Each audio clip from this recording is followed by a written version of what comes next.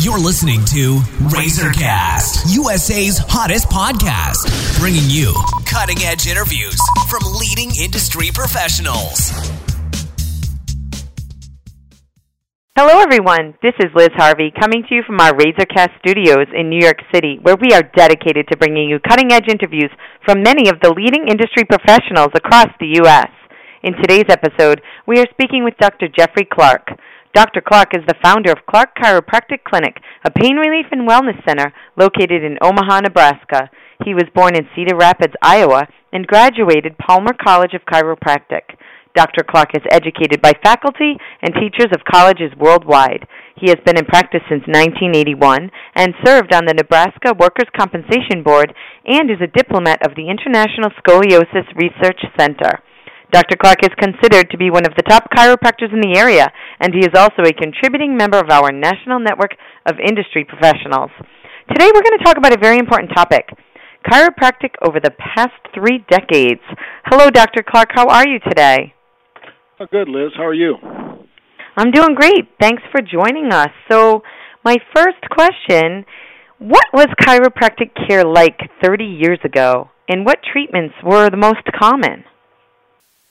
Then I'll answer both of those kind of broken down. But the biggest thing is, in 30 years, not a lot has changed. Chiropractic is actually well over 100 years old. In 1895 was the first chiropractic adjustment given, so we're talking 120 years.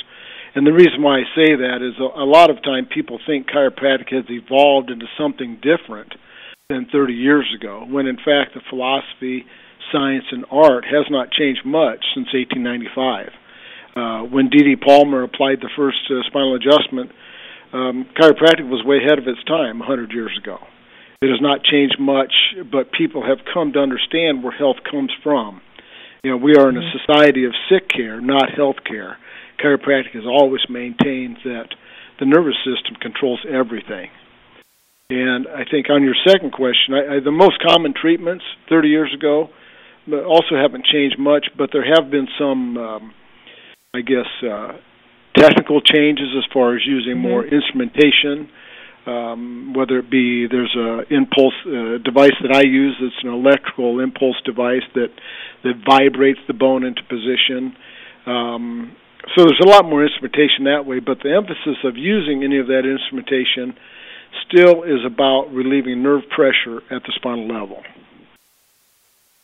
And when did you add on-site X-ray technology to your practice, and has it made a big difference in patient care?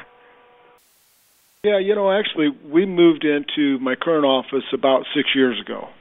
And up until then, I've used the regular films. We'd have to put the film through a processor and so on, and a lot of that certainly has changed. Actually, when I first got in practice, we used to take an X-ray, dip them in tanks, and then let them dry, and it'd take an hour and a half to be able to really look at an X-ray, and now it's a matter of seconds. So when we moved to this office, we went and got all digital X-rays, and so you got to understand X-rays really were developed just a few months after chiropractic. This was back in 1910 when the first chiropractic X-ray was taken. Digital X-ray technology was developed in 1987. So for years, everyone was using the old style, and now the advances are so much more than we saw. Again, it still is an X-ray. When you look at an X-ray today compared to an X-ray that was done 50 years ago, you're really seeing a lot of the same stuff. Digital X-rays made a lot less radiation for the patient, gave you a little bit more tools to maybe enhance an X-ray or to blow it up a little bigger. But all in all, what you're looking at, the substance of bone, that really hasn't changed a ton. It just made it a lot easier, much more efficient.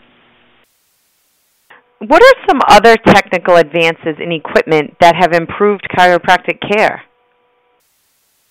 Well, again, I don't know if I don't want to step on any of my colleagues' toes, but as far as that improved care, I think there's been so many advances in different instrumentation that you can use.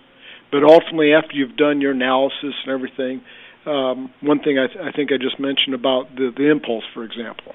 That's fairly new on the market. One thing that's been more popular is called the Pro Adjuster. That's used with computer technology and putting this adjustment machine right on the patient's vertebrae, and it's all done with pressure points and so on. I still believe the best technique for correction of spinal misalignment is done by hand and motion palpation. I can feel something that maybe a computer can't feel.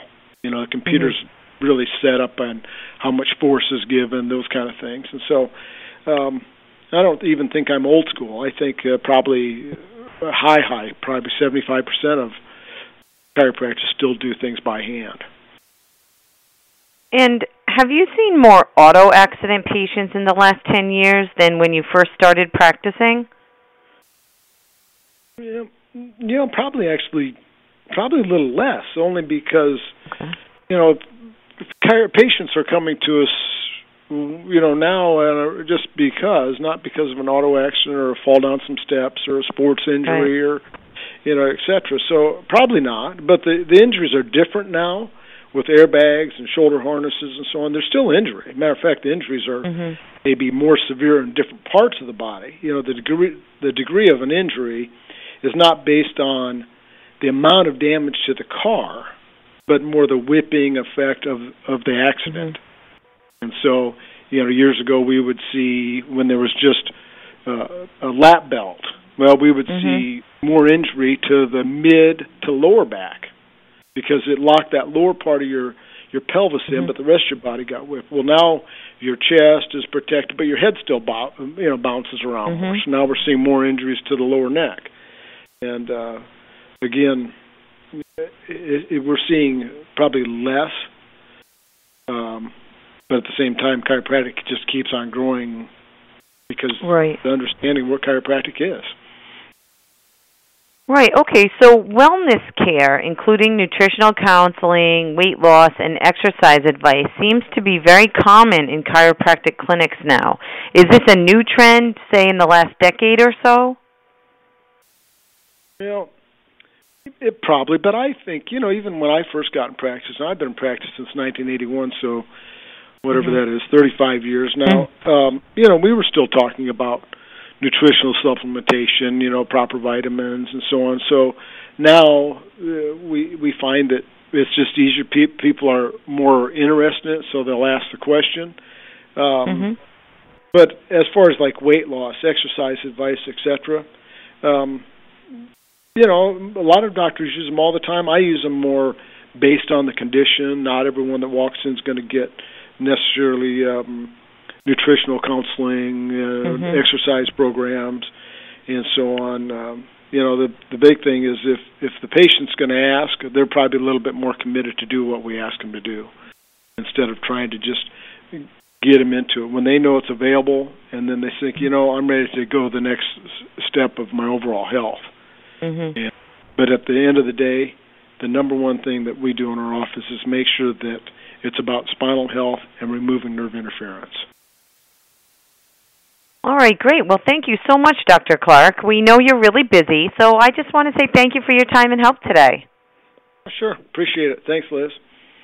And for our listeners across the country, if you are interested in speaking with Dr. Jeffrey Clark, you can either go online to www.theomahachiropractor.com or call 402-393-0566 to schedule an appointment. And on behalf of our entire team at RazorCast, we want to thank you for listening, and we look forward to bringing you more top-quality content from our country's leading industry professionals. You've been listening to RazorCast, USA's hottest podcast, bringing you cutting-edge interviews from leading industry professionals.